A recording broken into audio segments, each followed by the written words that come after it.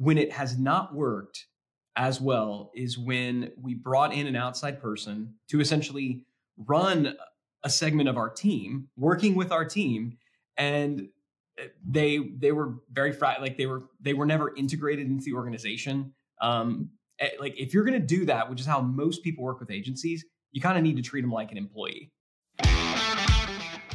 How much more successful would you be if you had lunch once a week with insanely successful entrepreneurs who share their biggest secrets on how they think and achieve success?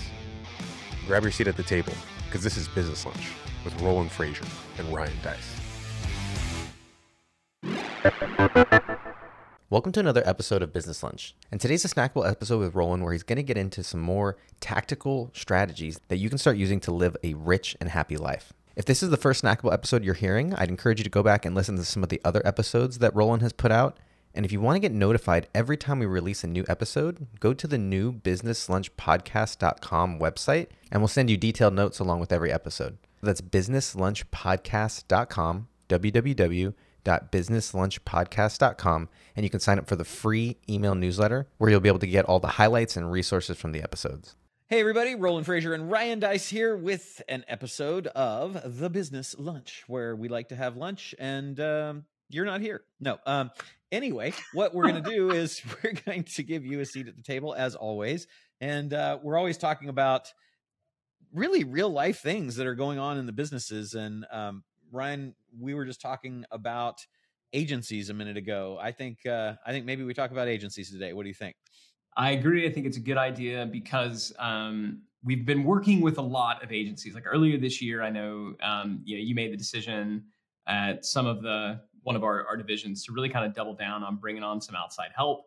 It's a way to ideally get people there and making an impact much faster than you would if you have to go through a full recruiting, hiring, training, onboarding process. But I think it's safe to say that the results we had were mixed. It is very safe to say they were probably slightly skewed against good. I'd say that I think we brought on 5 agencies. I'd say 2 of them worked out well. One of them was kind of, it's good, I'm not sure, still jury's still out. And 2 of them were definitely failures. Yeah. So I think it's, I just think it's worth obviously we don't need to name names. Don't want to necessarily disparage any individual businesses. Because it could have just as easily been us as it was them. So, right. I mean, acknowledge that it's not that they are the panacea cure-all for all of the inefficiencies you've got in your business. Yeah. So, but I do think a discussion about maybe some lessons learned from that and just some, in the future, what are some ideas that we have for working, a little more wisely with agencies might be a good discussion. But maybe if you could just kind of give a little, without going into too much detail, but perhaps reveal I remember us having a conversation. We might have even done an episode on it, talking about just the importance of getting A-level talent. Like get those A players, people who are proven commodities, stop screwing around, stop wasting time with B players, like go out there and get the best. And that was sort of the vision behind going out there and bringing in some of these folks. Twofold. Yeah. One, that, and the second, that what we found is that shared services for marketing never works. But not only that, within a company, like that's inter-company, but even intra-company, within one company, one team per value ladder is definitely something that I think is the way to go. Because you're always going to be cheating if you've got 2 products that are 2 different value ladders, or and so the importance of understanding the value ladder might have 4 products in it. But if you've got 2 value ladders for like kind of different things and you're trying to have the same team do it, then both value ladders will suffer. And so that lesson learned the hard way from dozens of times of you and me pounding our heads against the wall because, why, but that this was basically a way to solve that, to get those extra value ladders in, to get A players without necessarily going and having to have 4 CMOs. And so we've tried fractional people, multiple agencies as fractional marketing people, and then also experts in particular things, like a particular vertical of, say, or medium, say newsletters or YouTube ads or whatever. And I do believe that folks.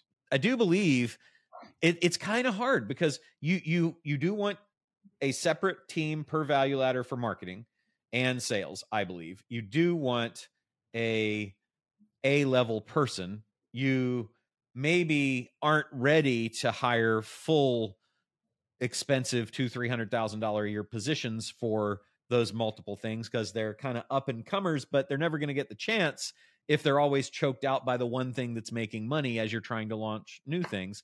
So this was kind of like a way to try to figure out how to do that. So we brought in a whole bunch of agencies that were all doing top work for top people, had great reputations, great people. And I still think they're all great, by the way. It's just whether they worked out for us or not. So looking back, what would you do differently? Why do you think it didn't work out with most of these folks? Because I think the theory holds, right? I mean, I want to make sure that we're clear on this. A lot of people, a lot of entrepreneurs are quick to throw the baby out with the bathwater. We still do believe that you should have a dedicated, focused marketer per value ladder. And so if you think about Apple, right, they would have a value ladder in their MacBook. They would have another value ladder in their iPhones. They would have another one for, maybe AirPods or peripherals. Think about a value ladder from that perspective, as opposed to just one marketer to rule them all. Because invariably, these value ladders get orphaned. The one that is generating the most gets all the focus and attention. And so you don't ever get growth across the company. You just kind of get iterative growth and the other things down the vine. So that made sense, right? It absolutely made sense. And that's why the decision was made to go and bring on these folks. What without changing the strategy, because we say the strategy is good. What do you think we do differently next time? Well, a couple of things. One, I was just talking to one of our business partners that's an operator earlier today, and one of the things you and I talked about. So two things. One you and I talked about, which is what you might not want to do is say, let's do this gung ho, and damn the torpedoes. We're going to just hire them all this month. And add on 50, 70, 100, okay, it was $100,000 a month of extra costs without phasing them in for a few reasons. One is that's an instant hit to your profitability, but two, you're not going to give them all that they need because they're coming in cold. They don't know your business. They haven't been there for 1, 2, 5, 10 years doing it. So they've got some get up to speed time. And I did allow 90 days for them to come. So basically June, July, August. June, hired everybody. July, August, September, kind of let everything season. October, where we are right now, seeing kind of how they're doing and seeing who was going to perform. A couple of them, like one performed well, but the benefit, it was more of a branding play than anything else, not a profitability play. So that was just kind of money that I knew was going to be spent and not really come back in a direct response kind of ROI. It was going to come back in a longer term branding ROI. And I still would do that. But the problem was that also revenge travel, economic craziness, turmoil in the world, and interest rates up and everything, inflation up. I think everybody that I talked to had a pretty rough August. And so we brought them in and kind of put them all in at the same time without having the time to work with them individually to really focus on let's dial all this stuff in and kind of just hope they would perform at the amazing way they had for all the other people. And, I think they didn't get enough help and support because I wanted to do everything all at once So, so that I think would be on me. The next thing would be trying to, I think, maybe move them too fast. So, one thing would be sales. So you and I are sharing, or our companies are sharing an outside sales company that we like and that has done a good job. And, both the salespeople that we hired and that team coming in, we made the mistake of taking our best performing thing and putting the new sales team on it. And I didn't really realize that was what was happening until the conversation I just had right before you and I got on here. We took a $200,000 follow up to a monthly event that we have, something that generated 200,000 in profit because all the costs were already amortized. It was all basically, these extra sales go straight to the bottom line, and there's not really any cost of fulfillment. So we took that and gave it to the new sales team to learn on, and it dropped by 80%. So we lost about $160,000 a month of sales that we had been getting for the past 3 months, because ever since July, it was, well, let's give the best things to the new sales team so they can learn and have success. But not only did that add on about 15% of gross costs, but it also is on significantly less well-performing stuff. Whereas what I really should have done, and if I had it to do again, I would, and we did just make this change, is, hey, sales is supposed to be on new stuff. I don't want to take away any of the old stuff. Once the sales team proves itself on new sales, then we'll move them over to the wonderful, beautiful, easy, sales that are doing well. And that way we'll have them already up to speed and performing, as opposed to say, okay, here's one of our most profitable things. Hope you do well, So I just found that out, and I'm very encouraged because I was like looking at the numbers and just like, man, what the heck is going on? And it's, obviously a stack on effect over a few months of losing $160K of extra profit. It adds up. So we're, $500,000 or so down that we would not be down. So we're going back and putting the people that were selling very well before back on those sales, and having the external team, the agency team, focused on the new stuff, which is the main reason I wanted them in there anyway. Once they prove themselves, then I'll put them there. So that's a very long way of saying, I think you've got to be careful how you sequence it. And I know you guys have done a lot of agencies that way over at Scalable as well. I say you guys, it's all the same, but I know Scalable has done that as well. What are your thoughts on all that? Yeah, I mean, specific to that point, where if you have something proven that is working, because I think there's scenarios where you bring somebody in from the outside to amplify what's already working. And there's scenarios where you bring somebody in from the outside to fix something that's broken. And there's scenarios where you bring somebody in to do something completely new. Yeah. Where you're bringing somebody in to kind of optimize, to scale, like we've got this thing that's working, but we want to be able to do more of it. Maybe you got one person on the team, and they're crushing it. They're doing great. But they're one person. And so let's bring in some more, to expand this. Yeah, I think the mistake a lot of times, that one person, depending on the role that they're in, they're very happy to offload stuff. And so the pendulum swings really, really quickly, and you lose the benefit of that one person. And these people the new folks either make or they don't. So I think a phased in approach is going to be important. Let's have them initially the first month take 20%, so that if they produce 0, we're only down 20%. And if they are 50%, we're only down 10%. I think that is, anytime you're bringing somebody in to optimize something that is already working, you've got to do a phased in approach, and tell the other person, keep doing what you're doing. We're going to get you some help, but the first 30 days, it's going to feel nearly identical to how it has. Maybe even a little bit worse, because you're both helping to get these new people up to speed, while also kind of doing the same amount of stuff. So I think that's the first thing. But the tendency is, and I've seen this happen with a lot of outside groups, they want to perform. They want to show well. And so when they come in to fix something that is broken, or they come in to do something new, it's pretty common for them to realize early on that this is going to be harder than we thought. Right. They were selling you on this whole idea of, oh my gosh, you're only converting at that, or, you're only getting this result. We can do so much more. And they get in, and that all sounds very good on the front end. It certainly helps to close the sale. I think everybody is incentivized to believe that story. Yep. Then they get in and it's like, oh crap, well, we didn't know about this. Oh, you are actually doing this thing that we didn't think you were doing. God, that's kind of something and they realize it. And it's very rare to have somebody go, you know what, we realized that all the stuff that we thought we were going to be able to do, we're not going to be able to do it. So instead, what they do is they kind of start to creep into the other areas that are working, and they want to sort of lay claim to those so that they can help. And so where this comes from, that I think can be an important deal. We talked about phasing in, but the other piece is clearly defining the scope of work. Yeah. what specifically are you going to be responsible for?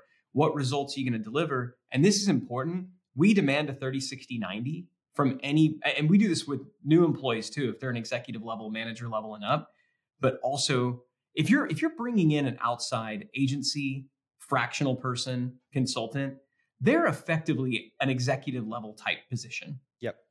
So we want to make sure that they're treated the same way. So they've got to have a 30, 60, 90 plan. This is what we're going to do in the first 30 days. This is the result we expect to achieve, the milestones. This is what we're going to do days 31 through 60. These are the milestones. Day 90. Now, they can change the plan. They can come in and say, whoa, we knew something, we're going to change it. But they have to come and let us know. Yep.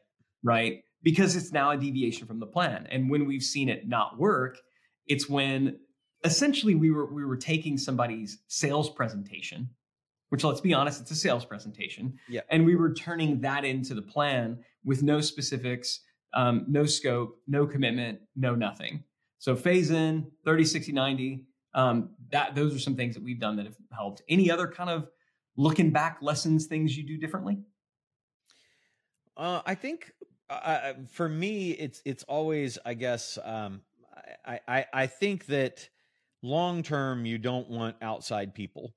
And so really the ideal thing would be interview and go through that process to find the person that's going to hopefully be sitting in the role for one of those value ladders, or if it's a bigger role for the company, for CFO or CEO or something like that.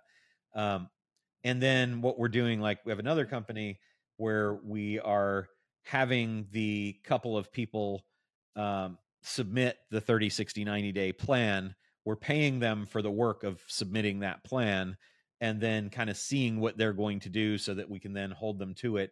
I think it's just paying more attention. I want to, I'm a good delegator, but not maybe the best at laying out, here are the things that we need you to do. And then I never, and it's on me, but it's just every organization I'm in, I never get enough data. And you know that from the companies we own, even on the financial side, it's there, but getting people to give you the data that you need to make decisions on a regular basis, I almost feel like I need somebody that's just hounding people for that all the time. Because if I get the marketing data, 3 times a week on the dashboard, 3 times a day on the dashboard, as we're trying to iterate through something, I won't be getting it after that unless I'm hounding for it. The financial statements and all the ratios, it's like, it just seems really hard to get people to give you the level of data that you want. And so in the agencies in particular, if you're going to be measuring their performance, and keep in mind, they're generally more than that full-time high-end person you would hire, because they've got to make a profit and they've got to pay their team and all that stuff too. And they're a business. So they're, the agency cycle is typically, we're giving you all our best people until we have to sell the next thing. And then we're giving you the tier 2 people, maybe the tier 3 people. And you actually have to go back and kind of push them to get the A team back. So ultimately, I think that then an agency to supplement the people that you've got, which is kind of how we did it, is a great way to go. But ultimately, your agency should really be just a supplement to the team that you've got, not a replacement for the key positions, if that makes sense. Yeah, it does. I mean, when I think about the ways that when we've had third-party agency fractional relationships work, it has worked the best when we hired an agency or a consultant to come in and teach our people how to do their voodoo. Yep. And when we can come in and say, what would you normally charge for this? Okay, we're going to pay you that for the first 90 days, but we want you to do it while our people watch. Yep. And you're essentially going to train them how to do that. And if they're not willing to do it, then, because we don't want a black box. But when it's gone in with that, and this is a 12 to 16 week engagement. When we're done, we're going to now know how to get this result that we want to get from you. And then afterwards, we can look at some kind of ongoing retainer if our people need help. Yeah. That's when it's worked the best. Yeah. And I think also because most agencies have a bag of tricks. that's their great bag of tricks. And it's a 90-day learning. And once you got that bag of tricks, there's not really anything new they're bringing. And so having new people come in with their bag of tricks, your team basically assimilating all of the bags of tricks is a pretty good way to go. So yeah, I think that's it. I think for this business, what we really need is we need that high end, $300,000 a year marketing person to come in to take it and make it go. And that's where I think we're going to go with it. And then that person can be supplemented with agencies. But in the interim, the good news is, like, one of the branding agencies that we're using, they're doing a great job. Love that. And another one as well. And then one of the fractionals. So I'd say, I think it was 6 now that I think about it, agencies that we had come in. So we're going to keep 3 of them, and we're going to let the other 3 go. One of them we talked with already, and they basically said, look, we'll work for free, which I really, really liked. We'll work for free because it hasn't gone the way we want either. And so we'll work for free based on performance only until we get this right, or at least until the end of the year. So basically 3 months, October, November, December, rather than $20,000 a month that we were paying them. They're like, don't worry about it. We believe in what you're doing. We believe that we can do it. It's just been, for whatever reason, not focused on the way that we would like to have it. So we're going to do that. That meant a lot to me to see them say that, especially after investing, $60,000 for 3 months with them. So that's pretty good. Yeah. I would say just like a couple more tips for people who you want to do this. If you can get them to train your team, even better. If you don't have somebody, there right now who can do it and take it over, then I would ask, like, is what they're doing a core, like, critical value driver in the business? And one thing is, I don't want to have a core critical value driver of the business that, like, this is something that really, really matters. It's not a commoditized kind of service anybody could do. Like, this is critical to the creation of value at this company. I don't want that owned outside. So I'm going to hire the person first and then hire the agency, or maybe go to the agency and say, can you help us find somebody or consultant, and bring them in to do that. But I really want that piece to be there. The other way that we've had when we've worked with agencies and outside folks where it worked is when they owned the complete project themselves. So it's something truly new. They were building it completely outside of our organization in coordination, but in general, they were doing it. And then we sort of received it as a package. That's worked well. When it has not worked as well is when we brought in an outside person to essentially run a segment of our team, working with our team, and they were very they were never integrated into the organization. Like, if you're going to do that, which is how most people work with agencies, you kind of need to treat them like an employee. You really do. You need to onboard them like you would an employee. And that's kind of what you indicated. When you brought all these folks on at the same time, they didn't all get the love they would need in the same way if you hired a bunch of people, but failed to teach them what to do. So you got to onboard them.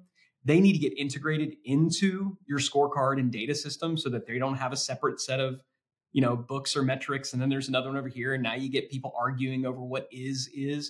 It gets integrated into this. I think they need to be in your team meetings. Yep. They need to be functioning there in those team meetings, especially if they're partially leading some members of your team. They need to get fully integrated into the rhythms and rituals, or it just will not work. It needs to be the other two. They either need to be taking a dedicated project, or they need to be just training your team. But if it's not one of those 3, I would pass. I think so too. And I'm pro agency, and I think that they serve a valuable purpose. And I think that that these things that we've talked about can help really to make it better. But you really do have to keep your eye on the ball. I think that you can't assume they're just going to come in and do it. You can't make the mistake that we made by bringing in too many people at once, because it's not really fair to them or you, or your team for that matter. And even though we were trying to do that, like, here's the newsletter marketing person, and here's the which was an agency. Here's the newsletter writing person that's an agency. Here's the shorts person that's an agency. Here's the long person that's the agency, and so on and so forth. It's just too much, and they do need things from you, and you will ultimately be a bottleneck that stops it, which means you're not going to get from your money, your investment in them, the ROI that you should, because you're just trying to do too much at once. But that is something that, learn from our mistakes. It is something that you want to do because you're like, well, that's a separate thing. That's the newsletter, and those are shorts, and this is this. But it still requires time and effort. And then I think also the last thing would be just prioritizing. For us, I think of all the things that would be the most important would be, how do we get a new sales channel? Because we're really trying to get outbound sales down, and that is absolute money at a multiple of the investment that we're making in it. So I think the other thing would be to be careful when you're prioritizing what you want to do first agency wise, since you can't do it all at once, or you shouldn't. Ask me how I know. You should think about what is the thing that's going to move the needle and generate the ROI the fastest. And then, as you said, constraining it, because don't let them creep into your super profitable stuff because they're trying to make a good show. And that's something that we made a mistake with as well. So keeping an eye on that really carefully, I think, helps. So yeah, I think that's pretty good stuff. Yeah. Hopefully we've helped some folks out. We love agencies. We love consultants. We do it ourselves. But it is not there's a difference between outsourcing and abdication. And I think the mistake that entrepreneurs make is they abdicate responsibility to these third parties. Because let's be honest, if we could do it ourselves, we would have done it. If we had people on our teams who could do it, we would have asked them to do it. Usually when we bring in an outside person, it's because we're freaking over it. And we don't know what the heck we're doing. So we're like, here you go. But really it's the start of a process, not kind of the end of your responsibility.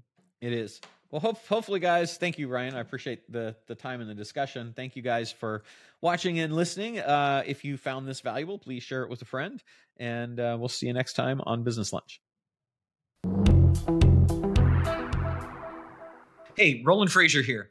If you're looking for a way to grow your business exponentially, to get more customers and ultimately increase your wealth, there's no faster way to do it than to acquire other businesses that already have the customers, products, services, teams, and media that you want.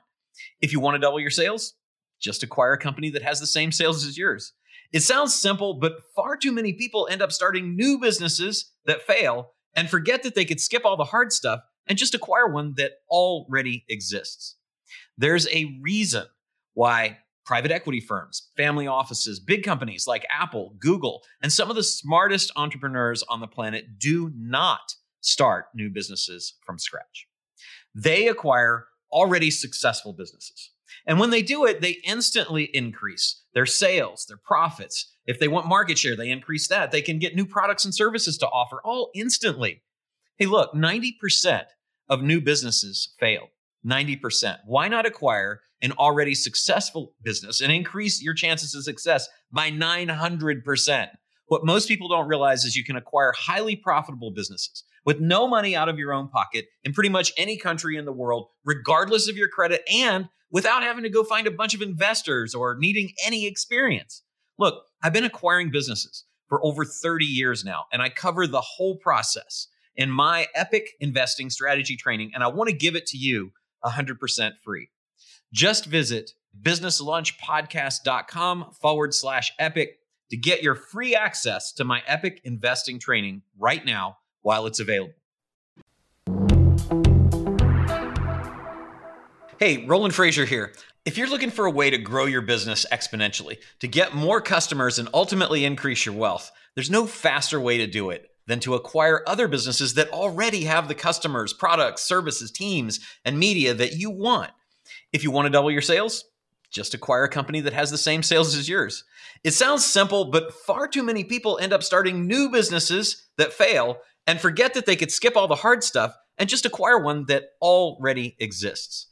There's a reason why private equity firms, family offices, big companies like Apple, Google, and some of the smartest entrepreneurs on the planet do not start new businesses from scratch.